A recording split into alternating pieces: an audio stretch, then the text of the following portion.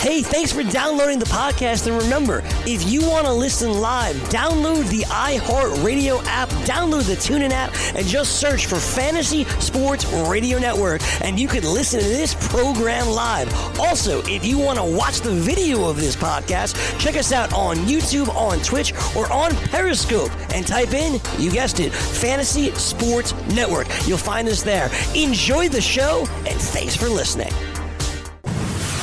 You're listening to the Fantasy Sports Radio Network. Defense!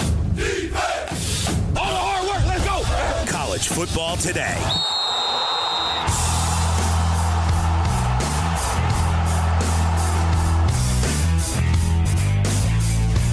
Back on this holiday edition of College Football Today, brought to you by BetDSI, Joe Lisi, Rich Sermonello, and Gabe Morency.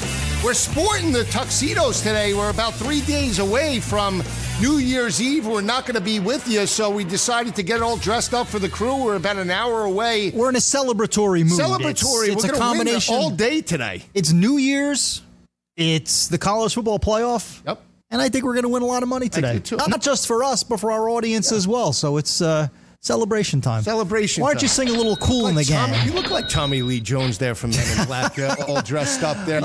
First he says Mark Wahlberg, and then it's Tommy Lee Jones. I feel like I'm aging as the show goes on. No, you gave me the look. Like you're locked and loaded. I got you. He's locked Mark and loaded. Wahlberg, Lee Jones. Yes. Is what you refer to me. Yes. So we're both against each other on the first two games because no, I love Alabama also. Well, no, I don't mean the playoff. I'm talking about the first two: Florida, Michigan, and yes, Tommy Lee Wahlberg. Right, he's going to cut a song. Our producers are killing us today. And South Carolina, Virginia, and I like South Carolina, and I like Michigan. But again, I don't love the games. Yeah. I mean, I just don't love the games. Yeah, the only game I like I really feel strongly about Virginia. They're plus 170 on the money line, so I think you get great value. You have a mobile quarterback. He's done a good job. He's done a really good job with that program. I go back to that Florida game quickly for South Carolina. They struggle with the mobility of Felipe Franks, and they struggle with the rushing attack of P. Ryan and Jordan Scarlett in that matchup, and that's what you're going to get from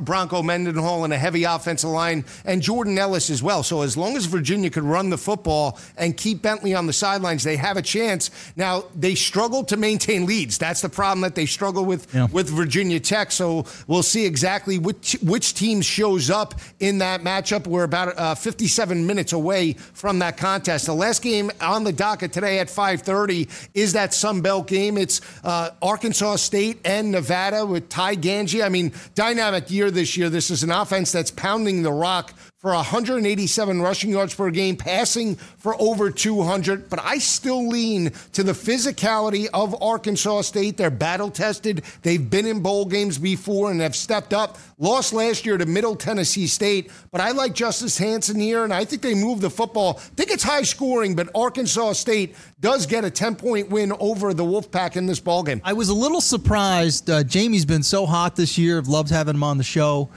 I was a little surprised this is a game he has a pick that he loves, because these teams are eerily similar to one another. They both have veteran quality quarterbacks. You mentioned Justice Hansen for Arkansas State, Ty Ganji of Nevada. I think both kids will have a chance in NFL camps next year. Not sure where or if they get drafted, but I think they'll have a chance to make NFL rosters.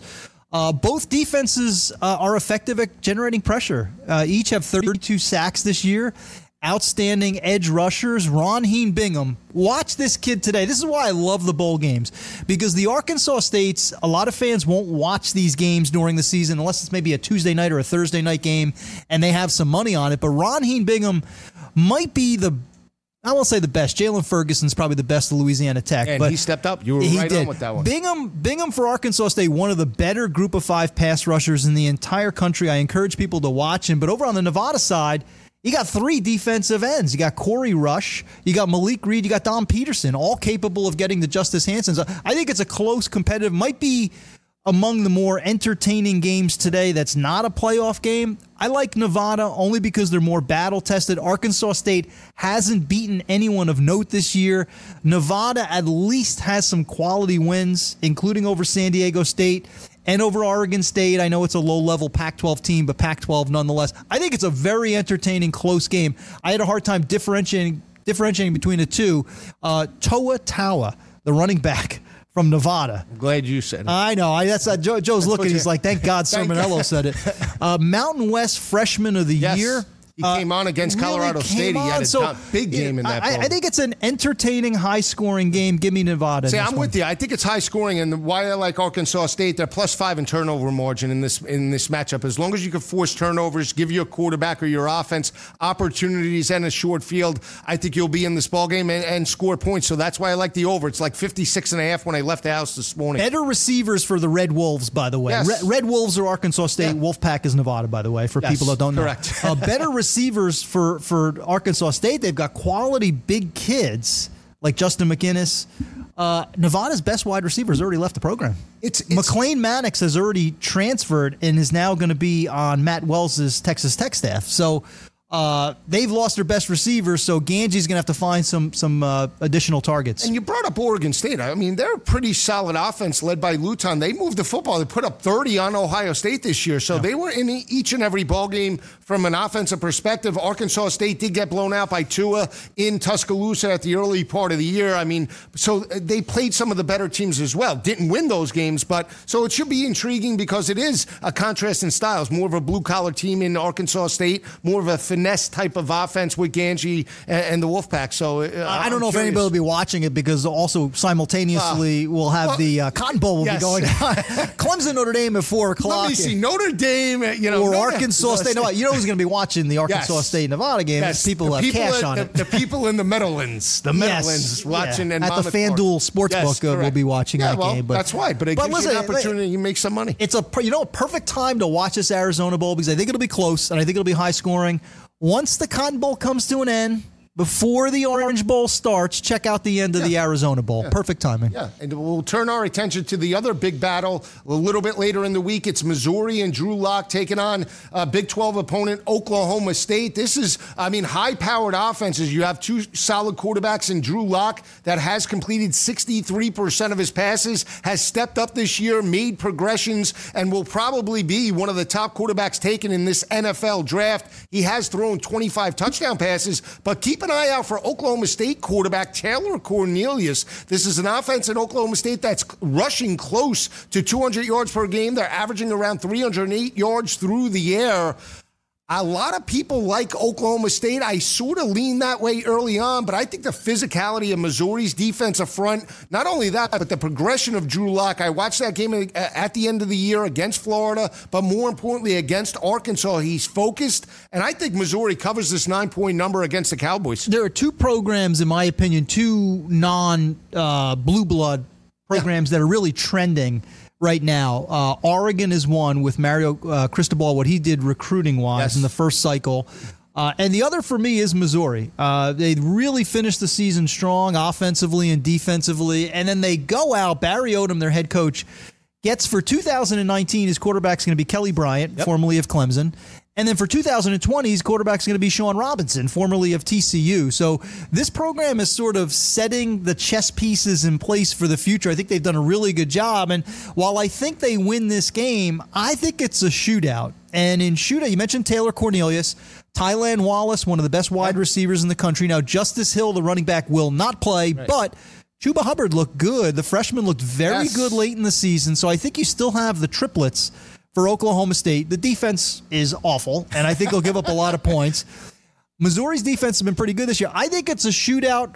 Oklahoma State loses, but I think they cover the 8 points. I give the coaching edge, too. I like Mike Gundy against Barry Odom in this coaching matchup. Yes, I understand why people like Oklahoma State. And that kid Hubbard stepped up in the win against West Virginia when Hill was out. He caught the football, made some hard runs between the tackles. So I agree with you. Dylan Stoner, too. He's more of a Hunter Renfrow type of wide receiver. They lost Jalen McCleskey. Here's the one thing I look at when I look at the physicality perspective of Missouri. They only allowed 122 rushing yards per game, and they shut down some of the better, I want to say, physical offensive lines within the SEC. We saw them make Florida one-dimensional in the swamp. If they bring that type of effort against, I want to say, a suspect offensive line in Oklahoma State, that's the matchup that you want to see play out. That's why I like Drew Lock. Again, I don't love this pick, but I would still lean with the favorite in this ballgame. I would give Joe Lisi right now $50 if he could properly pronounce the Missouri tight end. No. Not happening? Not happening. $100. Nah. He's number 85. He's very good. Yeah. And Drew Lock. Old number 8, Albert Obuikunum. Yes. And Drew Lock looks for him multiple Emmanuel times. Hall. Yep. You got the two running backs. Roundtree and Roundtree and Demarie Crockett. Yep. Yeah. I think Missouri's trending in the right direction. Have some defensive talent as well. Aren't you shocked that it's a high number, though? 9? I mean, for that. I think Missouri's been that good towards the end of the season. Oak State knocked off West Virginia. Yeah, Oklahoma State has some big wins as well. That's what I'm saying. And actually, how many did Oklahoma State score against Oklahoma this year? They put up 49. They lost that matchup 50-49. So that's what I'm saying. So based off of that, how do you make them a 9-point? I just don't see it. Missouri's a hot commodity right now. Yeah. And Missouri's hot. And listen, it should have no impact on the line, but some of the things I mentioned, Missouri's been very buzzy with Kelly Bryant and Robinson. So I think people are paying attention to Mizzou and putting more money on the Tigers. I think Oklahoma keeps it close. I think this will be entertaining, high scoring, could look a lot like that Baylor-Vandy game, something like 45-30. I don't know what the under-over is. It's got to be in the 60s, though. Yeah, what's interesting is you look at the two quarterbacks that you mentioned, Robinson and Kelly Bryant. They're mobile quarterbacks, dual threat type of guys, and really haven't progressed like Drew Lock has in terms of more of a pocket passer. Is that where he's going in 2019 and beyond in terms of a dual threat a la Jalen Hurts type? I mean, it's something to keep an eye out on because we know the mobility of Drew Lock is not like Kelly Bryant or Sean Robinson for that matter. Yeah, Marshall Faulk's been in here in studio with us, and we've talked a lot about, if you don't have a mobile quarterback these days, college or NFL, you're in big trouble. And Kelly Bryant is not, Kyler Murray. No. And neither is Sean Robinson, but these are players that you could either have design runs for them, or if the pocket breaks down, they can escape pressure and pick up a first down. And they're also thick players. These are not wiry type of individuals. They're thick enough to handle punishment. So, listen, it's almost January 1st. I'm focused in on the playoff, but I'm already thinking ahead to 2019, and seeing Kelly Bryant in black and gold has me excited. I wonder if it's looking ahead to Alabama, too. Something to think about, in terms in order recipe, to beat that defense, in terms, now, he didn't step up in the playoff game, but if you're looking for a game plan, and that's what we'll see in the Orange Bowl at 8 o'clock tonight, whether that can be done with Kyler Murray in Oklahoma. So it should be very interesting to see how that game plan plays out for Lincoln Riley. Another big battle in terms of the bowl games, blue-collar teams. You have Kyle Whittingham that just never loses in a bowl matchup with Utah. Does have a backup quarterback in Shelley that stepped up, played in the championship game, could not lead his team to victory over Washington, struggled stretching defenses vertically, and Clayton Thorson and the crew. I like Northwestern here. Pat Fitz has coached this team up this year. They play well over the last couple of years in terms of bowl matchups, got the victory over Kentucky. They're catching 7 points in this ball game. I like Northwestern here. I'm with you, Joe. I'm with you. Kyle Whittingham, I mean, if we could somehow play the college football season in December and January, Whittingham might have like 4 national championships by now. I mean, he's unbeatable. Starts like a ball of fire. He's unbeatable in December. You can't beat this guy. 11-1 in bowl games. I mean, that is just unheard of. That's, to get these kids motivated year after year, this time of year when the bodies are banged up, the heads may be someplace else. Holidays, NFL, whatever the case may be. Nobody does it better. And I think he gets the victory over Northwestern. I just think these are too many points. I mean, Northwestern is such a gutty team. Yeah. Veteran quarterback in Clayton Thorson. We've talked a lot about Isaiah Bowser and what he has meant to that running game. And defensively, against that banged up Utah backfield, which, Patchwork did a pretty good job. But look at the Pac-12 title game. They couldn't score. I know. And I'm not saying that Washington is Northwestern, even though they both wear purple. But Northwestern has outstanding linebackers, Blake Gallagher, Patty Fisher, Nate Hall, Joe Gaziano up front, Montre Hardage, the cornerback. They have a solid defense. I think they can check that Utah offense, and this could be a tight, low-scoring game that is sort of like that Pac-12 title game. One thing to keep in mind, Shelley may not play today. Tyler Huntley is getting close to being. I wouldn't do it. I know. I wouldn't do it, but I would stick with Shelley. But that collarbone is almost 100%. So I wonder, you might see Tyler Huntley in the backfield with Armand Shine. Again, Utah with running backs Joe Williams a couple of years ago. Zach Moss. He did that. Zach Moss, he's done for the season, and all of a sudden Armand Shine comes in, and he looks like he's going to be the next 1,000-yard rusher in Salt Lake City. Now, last year they had to face West Virginia, and they had Chugginoff, the backup for Will Grier, when Grier broke his finger against Texas in that matchup. So they had that luxury of going up against an inexperienced quarterback, but now they have a veteran in Clayton Thorson. Now, Utah's only allowing 101 rushing yards per game, but I look at this defense of Northwestern. They're going to play a lot of zone and force either Shelley or Huntley to read coverage in this ballgame. We saw them have some sort of success against Dwayne Haskins for around 3 quarters. In the end, Haskins tore them up in the fourth quarter, but I don't think we're in agreement. We're not putting either Shelley or Huntley in the same category as Haskins, and that's why I think Northwestern can have some success, because I think they can get some pressure on both of those quarterbacks in this ballgame. They're going to have to, Joe, because I don't see the scenario where Northwestern scores a lot of points. Utah's defense is rock solid. It's just airtight. I mean, this is a top 10 national defense. 7 Utes on the All Pac-12. What happened? You said Ute? Utes. What's a Ute? All of a sudden, we turned into a Joe Pesci imitation. 7 Utes. Right. I know. I can't. Yeah. Do you know who the judge was in that? Yes. That was Herman Munster. Yes, it was. That was Herman Munster in My Cousin Vinny. Yeah, I know. All of a sudden, right. What's a Ute? 7 Utes, first or second team All Pac-12. That's how good this unit was. Strong at the point of attack. They stop the run. Chase Hansen can get after the quarterback, and the secondary is airtight. So, Clayton Thorson this year, 15 touchdown passes, 14 interceptions. It's going to have to be Bowser in that defense if Northwestern's going to get the W. And Utah, for the most part, has stepped up against solid teams in the Pac-12 this year. They shut down Justin Herbert. They won that matchup in Salt Lake City by 8 points. So should be very intriguing. But Rich and I both like Northwestern in that matchup. So we got about 30 seconds to break. When we come back, we'll be talking about the other games next week, including Texas A&M and NC State. That's a big. It's one of my best bets, by the way. Is it really? It is, yeah. Really? We'll tease on that. It's one of my best bets of the remaining slate. One of my best bets of the whole bowl season is the Rose Bowl. So keep it where it is. We're coming right back.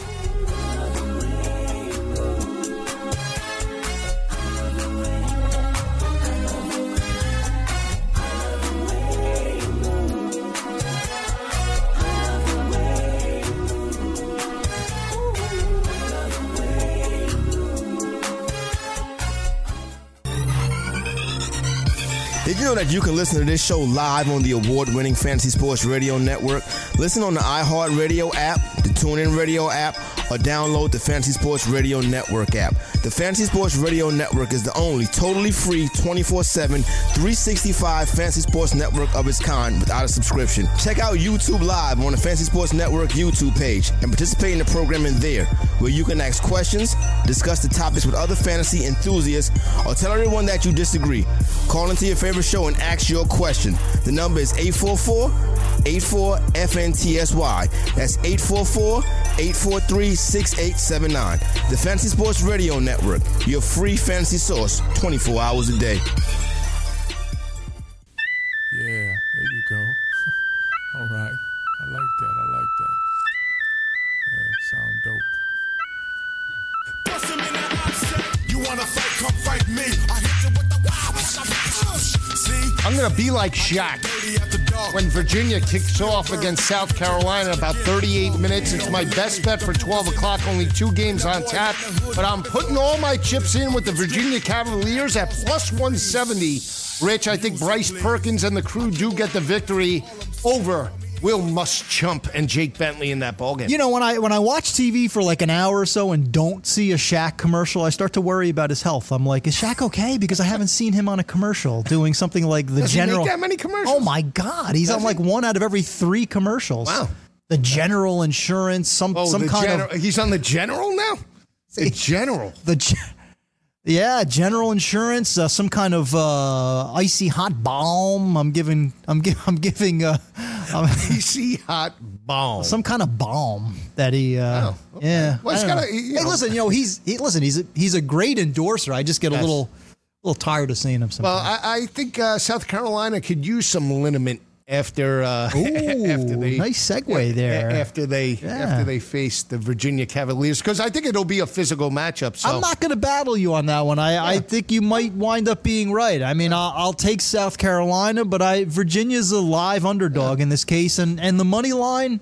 What'd you say? 170? 170. I mean, it creeped up. It was 160, and a lot of people jumped on the SEC bandwagon after Auburn. I mean, I don't think anybody, if we picked Auburn and we were both on the Tigers in that matchup, we didn't think 63-14. I mean, we thought maybe 17 would be a lot. I said they were up 56-7 by like the second quarter. Well, here's the issue. That sort of encapsulated why the bowls, as much as I love them, make me worried sometimes from a gambling perspective. Is I can't play crack psychologist. I don't know if this team is motivated. All I remember was last year against UCF, they didn't show up and play to their potential. Now, I knew that Auburn had far superior talent on both sides of the ball. That was why you and I both liked them.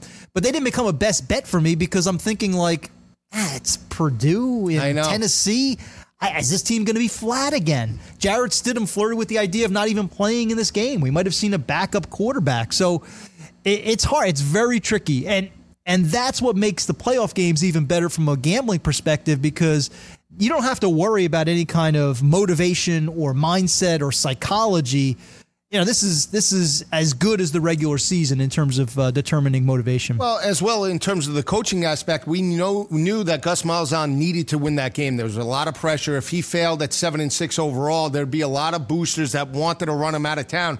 Now, next week when we break down the national championship game, we'll have the benefit of having former Auburn and Akron head coach Terry Bowden in studio with us breaking down that big battle. But I wonder how important Gus said maybe to Jared, you can improve your draft stock. We broke down some offensive game plan in terms of we can attack Purdue vertically from an offensive perspective, play in this matchup. I don't know if he did or he didn't, but I wonder if these coaches are starting to do that. Great point. To coach these kids up, because if they're looking to move on and train to the next level, well, hell, let's get one dominating performance out of the way, and now you're boosted from maybe a fourth rounder to a third or even a possible second rounder. That's a great point, Joe. I think we'll start to see more of that, because now you have to be somewhat shrewd if you're a coach. I mean, how are you going to motivate these kids? You're not paying them, right? It's not the swag. I mean, bowl swag is great. I mean, we all love some gift card some and free stuff is nice. That's not enough, especially when you're talking about kids that are going to be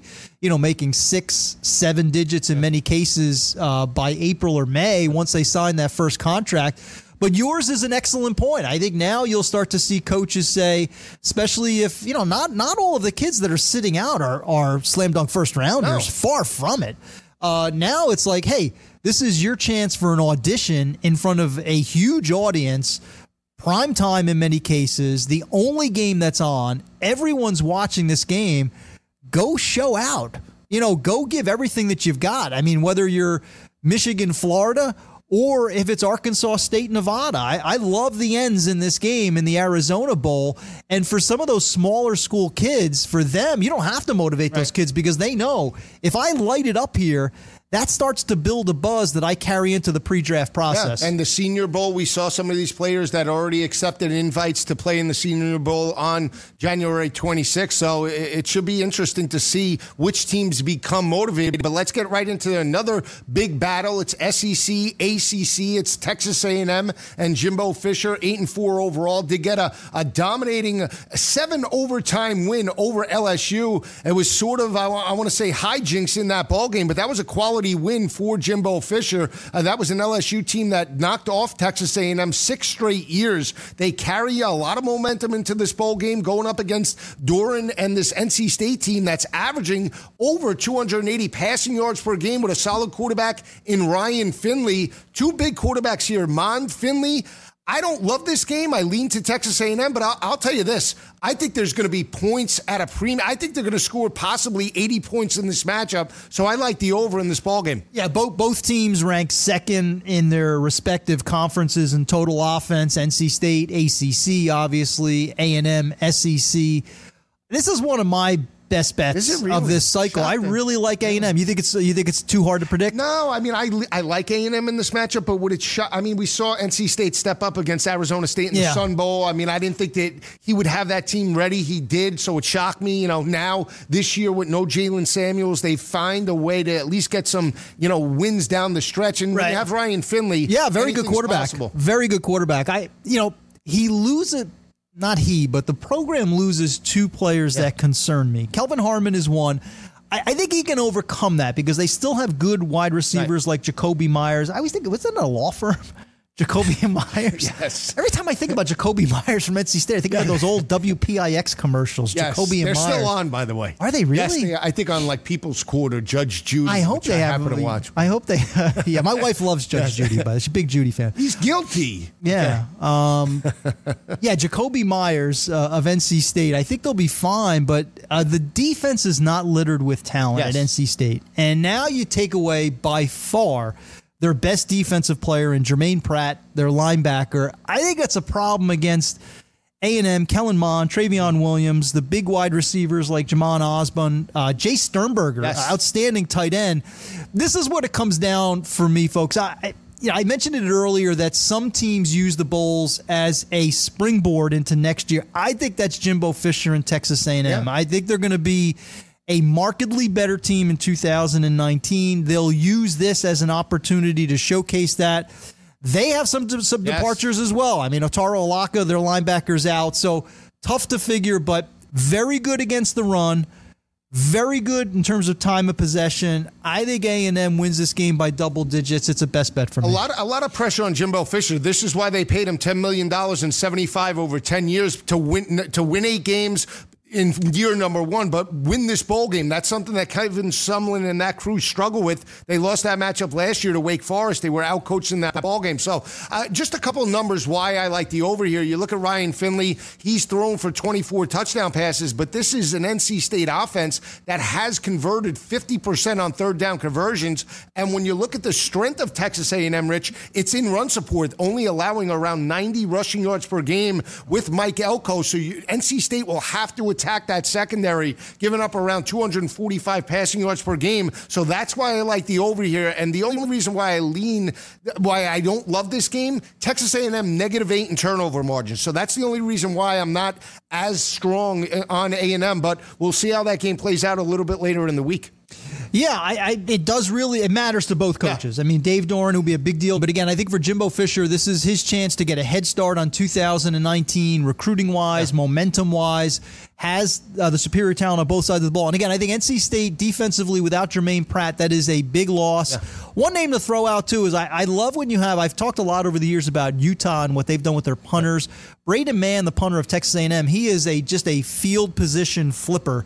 So not only do you have that good run defense, but you also have the punter that I think will pin NC State back. Specials can win these ball games. I mean, that's something that a lot of people don't break down as much. Missed extra points, missed field goals. We saw it last night with Iowa State, had an opportunity to take the lead 23-21 and missed a field goal, hit the upright. Yep. So affected the total in terms of that ball game, 57. So if they would have had that, could have changed the outcome for the Cyclones. So keep an eye out for that. It's a little bit later in the week, Texas A&M and NC State. Another big battle. It's the Outback Bowl. We have Iowa and Kirk Ferentz, Nate Stanley, solid quarterback, and Mississippi State, Nikki Fitz, Rich. Now, this is one of my best bets. I picked this game at the start of the bowl season as one of my 5 top confident picks. It was right in the area of number 4, Mississippi State and Nikki Fitz. Both teams defensively mirror each other. Mississippi State only giving up 104 rushing yards per game, but the secondary, Rich, only allowing 160 passing yards to opposing offenses, and more importantly, only allowing 12 points per game. And their 2 big defensive players, Simmons and Sweat, will play in this matchup. I think that's huge, along with the mobility of Nick Fitzgerald on the perimeter. I'm calling for a 14-point victory by the Bulldogs. I think they dominate from start to finish. This is one of my best picks for the bowl weekend next week. Yeah, we're in agreement. I love the Mississippi State defense. Big fan of Nick Fitzgerald. needs to do more as a passer if he's going to continue to play on Sundays. I've compared him over the years to Taysom Hill, who has found a career with the New Orleans Saints. That's the type of quarterback he is, a big physical runner between the tackles. Iowa's got a good defense, always has a good defense. Offensively, I worry about what they could do against that Mississippi State defense. I watched closely because if Jeffrey Simmons sat it out, and or Montez Sweat sat it out, would have been a big problem. I think that changes the dynamic of this game. But them playing, along with that back seven, Errol Thompson, the linebacker, doesn't get a lot of attention. Jonathan Abram, Mark McLaurin in the secondary. This is one of the better defenses in the country. I don't know if Iowa can do enough to score. They don't have that... they don't have that typical 1,000-yard back this year. Mekhi Sargent, Torrin Young, they've been kind of, exchanging back by committee. That's what they do over the last few years. They have been. Yeah, they have been. You're right. They've always had Daniels, two. Kanzeri, that's exactly. what they do. Yep. And Wadley when they went to the Big Ten championship game, they utilized a lot of backs and rely on that offensive line. Akram Wadley. I think it could be a long day for Nathan Stanley. I think he'll have a tough game. Doesn't have Noah Fant, his tight end, but does have T.J. Hawkinson. Has one of his two tight ends. So I'm with you. I think it's relatively low scoring. Defenses dominate. Nick Fitzgerald has a big day on the ground, and I think Mississippi State by 2 touchdowns. Here's another reason why I like Mississippi State so much. You look at Joe Moorhead, offensive coordinator for Penn State over the last couple of years, understands the talent of Iowa. This isn't something new to him. And so now give him 4 weeks of preparation to develop a game plan around that talent that he has in Mississippi State. I think it's a huge offensive advantage. Now, Nick Fitzgerald, only 50% completion percentage for the year. He's gotten a little bit better. For much of the year is around 47%. But the offensive line, to me, these are big uglies in the SEC. These are grown. We talk about grown men defensive linemen. They challenged that Alabama defensive line in Tuscaloosa. I mean, they shut down Tua for the most part as a defensive unit in that ball game. Now with a one-dimensional offense in Iowa, I think it's going to be lights out. I hope the motivation is there. Well, that's really what it comes down to. Mississippi State's defense, though, leads the country in scoring 12 points per game. I mean, this is a legitimate defense. Big Ten, here's another reason why I like Mississippi State. Big Ten, last 6 Outback Bowls, 1-5 against the SEC. I think it's a trend that continues next week. Yeah, the other bowl game, I was very high on this matchup, and now as we inch closer, I'm not as excited about it. Cincinnati and Luke Fickell taking on Fuente and Willis in this matchup. It's about a 5.5, 6-point spread in this ball game. Cincinnati, a dynamic year, 10-2 overall, stepped up, lost to UCF on the road, but this is still a quarterback in Ritter now that has progressed as a freshman. Willis has come on now in 2 games now. We've seen him come on against Marshall, lead that victory. We saw him come on in the fourth quarter against Virginia. I don't love it, but I like Virginia Tech here. I mean, again, this defense that's given up around 207 rushing yards per game under Bud Foster is a concern for me because Cincinnati is going to want to pound the rock in this matchup. Yeah, this is my prediction in this game. I think Virginia Tech is slightly being overlooked. It was a horrible season, and there's no way around it. This was not a typical Virginia Tech defense. They lose Josh Jackson, their quarterback, early on. But to your point, Ryan Willis has done a good job. Wide receivers are outstanding, right? You got Hazleton, Eric Kuma, now Trey Turner, the young wide receiver, stepped up big time in that Virginia game. He was instrumental in that comeback victory. For me, I like Virginia Tech, and it is one of my best bets getting points because Bud Foster with a full month to work with those young defenders. Again, not a great Virginia Tech defense. But those young defenders, Dax Holyfield, Raynard Ashby, those guys on the second level who need more time to mature, I think that month with Foster, for him to work with them, I think it'll be a different defense than we've seen during the season. Plus, Cincinnati does not have the offensive talent to really challenge Virginia Tech. I'd look to the money line for this game. Yeah. I think Virginia Tech wins it outright. Yeah. And Cincinnati's defense was great, but another thing to keep in mind, I'm going to bring this up when we talk Fiesta Bowl. Look at the AAC. Look at the American during the bowl season. Houston. Oh, my God. Houston, South Florida, terrible. Temple. I mean, Memphis. These teams have not looked good in the postseason. So I'm beginning to wonder if the AAC, which tries to say, "Oh, we're like the sixth power of of the Power Five. We should be along with the Power Five conferences," hasn't looked that way. So Cincinnati, which played well in the AAC this year, may be slightly a product of their competition. They've played well defensively, but no great stars on either side of the ball. Great point. And you look at Cincinnati's defense, they're giving up around 103 rushing yards per game in the back end. They play man-to-man coverage with the defensive guru, Luke Fickell. They're only giving up 188 passing yards per game. If you want a correlation, go to that game at SMU. I mean, SMU got them into a lower scoring game. Now, SMU is the same type of offense that Virginia Tech likes to run. SMU's defense is not Virginia Tech's in terms of team speed, and they gave that offense problems. They forced Ritter on the outside of the pocket. So I don't know how this game's going to play out in terms of high scoring, low scoring. I lean to Virginia Tech.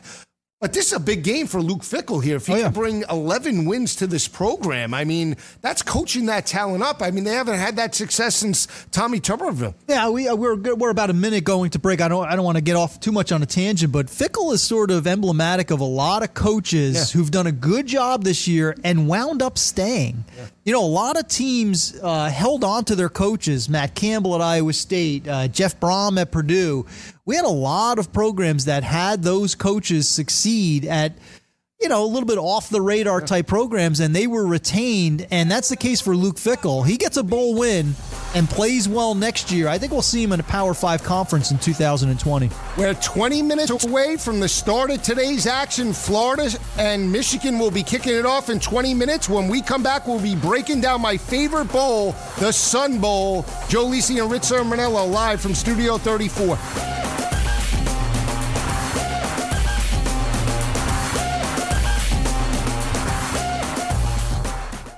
From the NFL to the NBA, DailyRoto.com is the place to win millions in daily fantasy. You can get the best DFS NFL coverage all season long for a price of $129.99 or dominate the entire daily fantasy sports realm with the Elite Package at $59.99 per month. If you use the promo code FNTSY, you get 10% off your Daily Roto package. Go to DailyRoto.com, pick your NFL or Elite Package, enter promo code FNTSY, and you'll be on your way to becoming the next Daily Roto millionaire.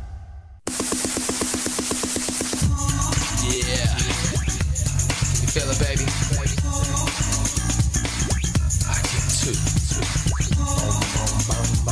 These guys are the best. Little Mark Wahlberg for the bump. I love that.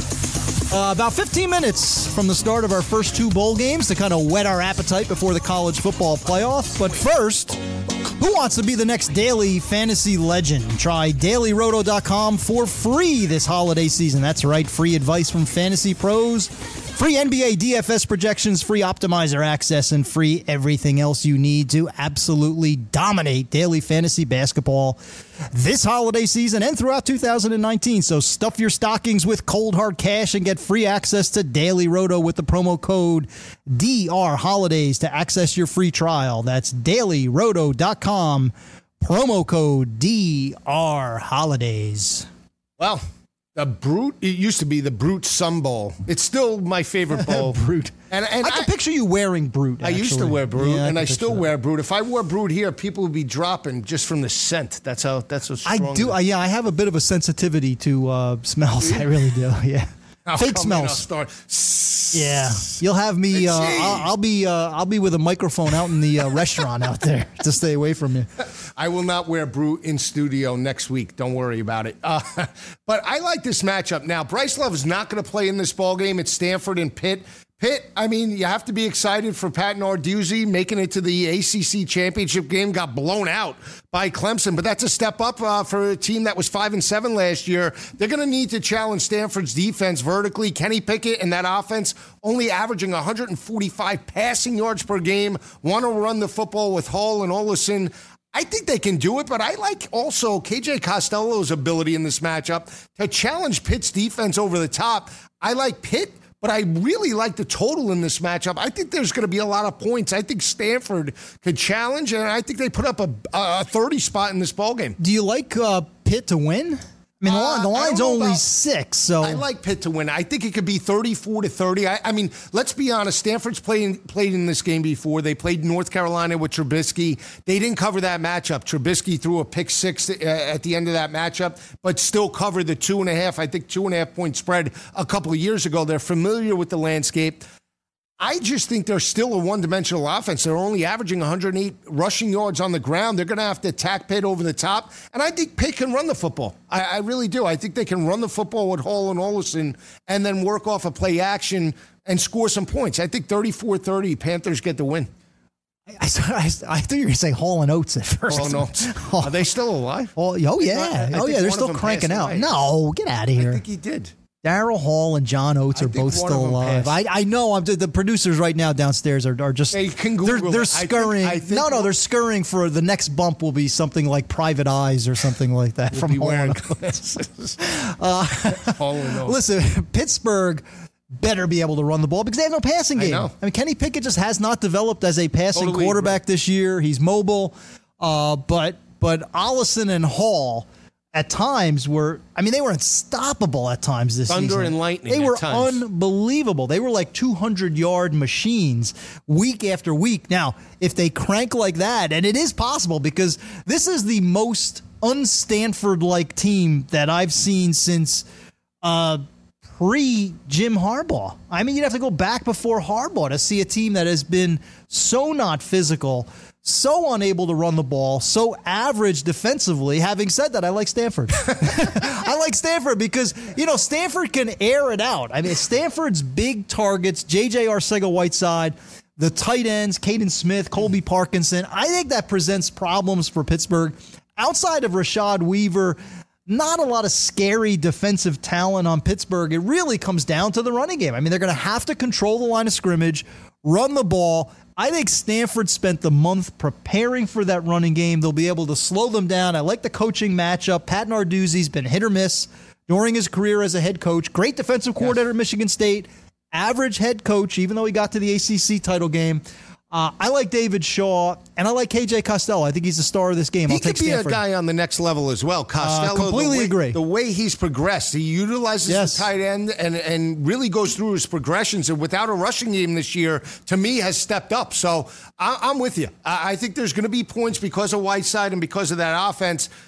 I'll lean to Pitt. I don't love this pick. Right. I'll take. I don't love Stanford, but yeah, I'm going more with history to traditionally take the underdog in the Sun Bowl. It's high scoring. I just think the matchup is, I'm very interested to see which team could dictate tempo in that matchup. So we'll see. It's a 2:30 kick. It's on CBS. It's better December schedule 31st. Stanford too, Joe. Yes, without better a doubt. schedule. I mean, they just faced better opponents. Even when you look at the law, I wrote down the losses for Stanford: Notre Dame, Utah, Washington State. They got that victory over Oregon. They shouldn't have. Yes, that was. They should have had 5 losses this year. That was more of Oregon losing that game. Yeah, than Stanford they really winning won. Well, that's a perfect segue because Oregon does take on Michigan State in this matchup. Justin Herbert has already announced that he's staying in school for his senior season. He's only completed 59% of his passes this year. I think it's a fantastic job by him because now he could possibly be the first quarterback taken. And in my opinion, when you look at his resume this year, not a solid road win or road record. No. They struggled against Shelley in Salt Lake City. He lost that matchup by 8 points. Not him solely, but he had an opportunity to pull out that victory. And then he had the opportunity in Pullman and laid an egg in that matchup with an undefeated Washington State team. Now, going up against the number 1 ranked statistical rushing defense in Michigan State, only giving up 81 rushing yards per game. They have some quarterback issues, and the weakness of Michigan State is the secondary, giving up 238 through the air. I'll roll the dice. I like Michigan State here. Not sold on the physicality of Oregon. Don't love this game, but I like D'Antonio and the crew. D'Antonio. Yeah, listen, D'Antonio would be the reason why I would be concerned. I like Oregon in this game because I mentioned it in one of the prior segments. You got 2 teams outside of the top shelf programs that have been really hot. Oregon is one of them. I mean, Mario Cristobal's had a good first season in the regular season, but then what he did recruiting-wise makes you start to believe that maybe we could get back in a year or two to where Chip Kelly had this program because he's amassing such talent on the West Coast, did such a great job with recruiting. Now he gets his star quarterback. I like the decision. We got into a heated debate, not you and I, but the whole crew last week about should kids turn pro or not. When it's a quarterback, I think there's more to gain by staying in school, take out an insurance policy, learn for another year, work with that staff. I don't think he's ready to be an NFL quarterback right now.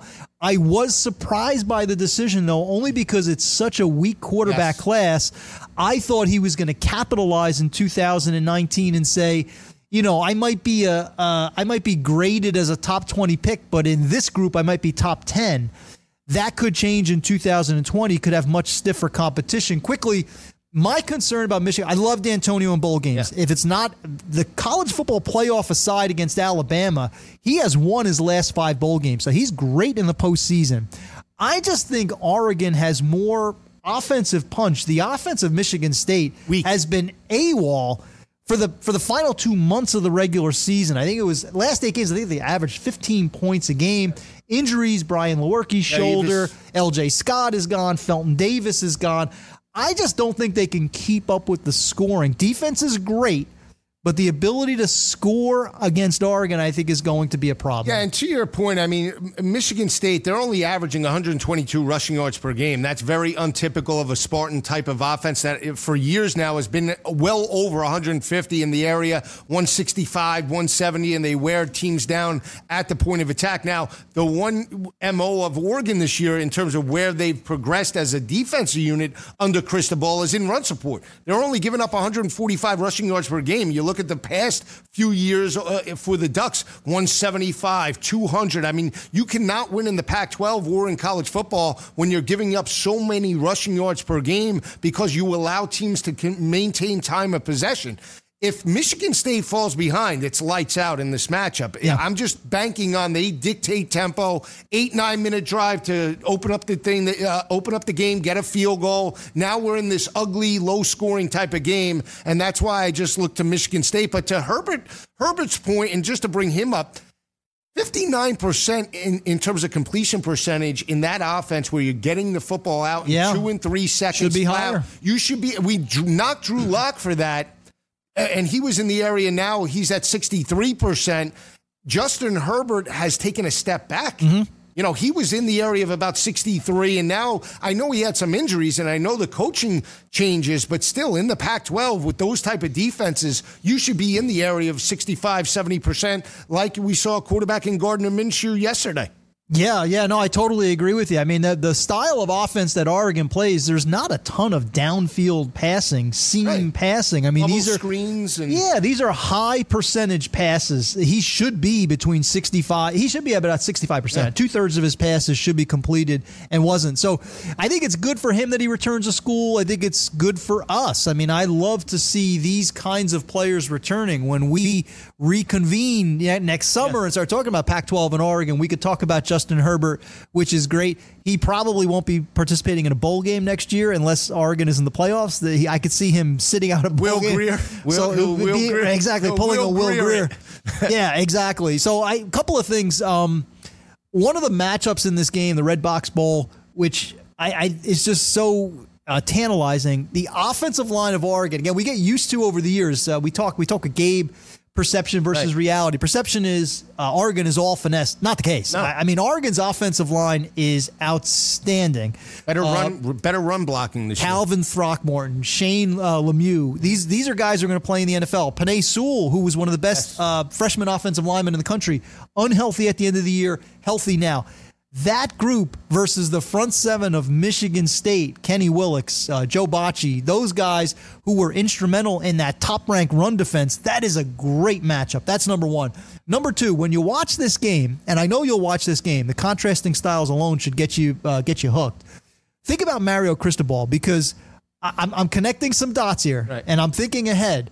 Mark Richt starting to struggle at Miami. Mario Cristobal, his alma mater is... Miami. Offensive lineman. I wouldn't be... if he continues to have success at Oregon, just think ahead a couple of years, not suggesting Mark Richt is going to get fired next year, but thinking ahead, if you want to start to say to yourself, this Richt is really pissing me off at Miami with the... He's pissing me off after he laid an egg in the pinstripe bowl. I know. So, when you look at what he does, if he doesn't start to turn things around... Watch that Miami administration in maybe 2020-21 to start to target a young Mario Cristobal who's doing a nice job at Oregon. Well, keep it right there, because to your point, in my opinion, when Mario Cristobal had guys like T.Y. Hilton and Wesley Carroll at FIU, he built that program. Yeah. And then they went to Ron Turner.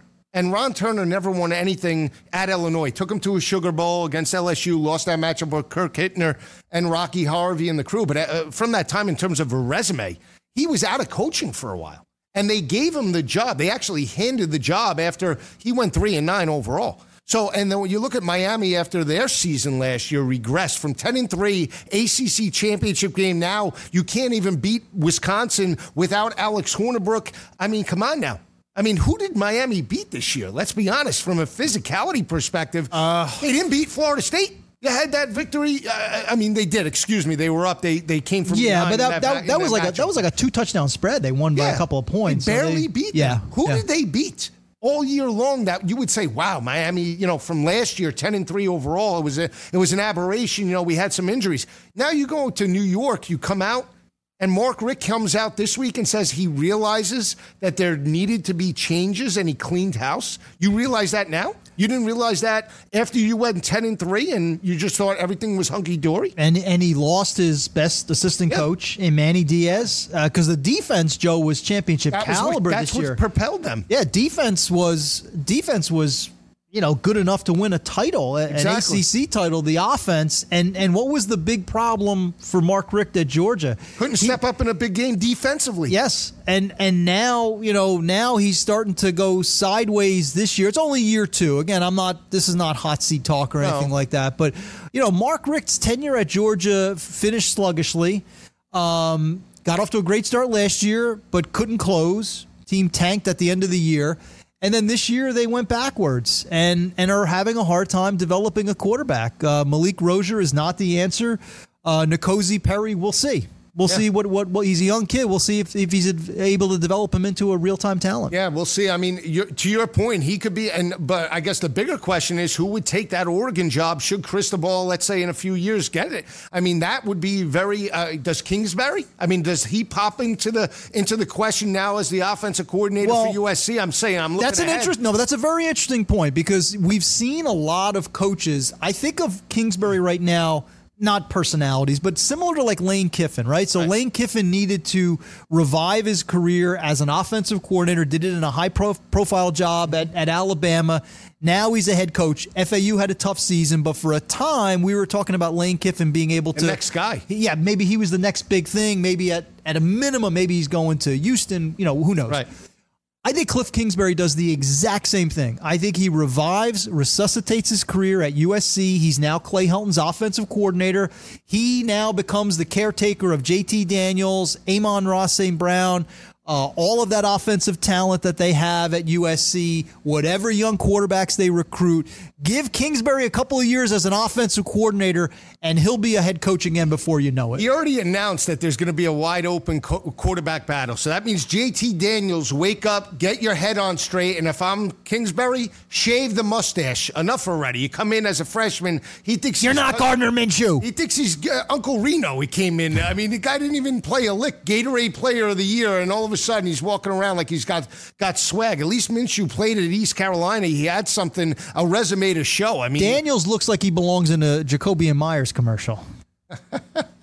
He does? Does he? Jacoby and Myers. I don't know. I think in 1970s. Well, the next game we're going to get to is LSU and UCF. But before we get into that, I wanted to bring up the point of Auburn, their win yesterday over Purdue. You think UCF is sitting back going, maybe they really didn't. Yeah. Maybe they really didn't try. LSU knocked off Auburn in week number 3 this year. Should we be concerned with Tower O'Mac at quarterback? I know we'll get into it, in greater detail on the back end of the break, but this is a riveting game. It is. Because for those of us and anybody who has tried to challenge UCF fans over the past year and grew frustrated because UCF fans, they dig in their heels. They do not let up.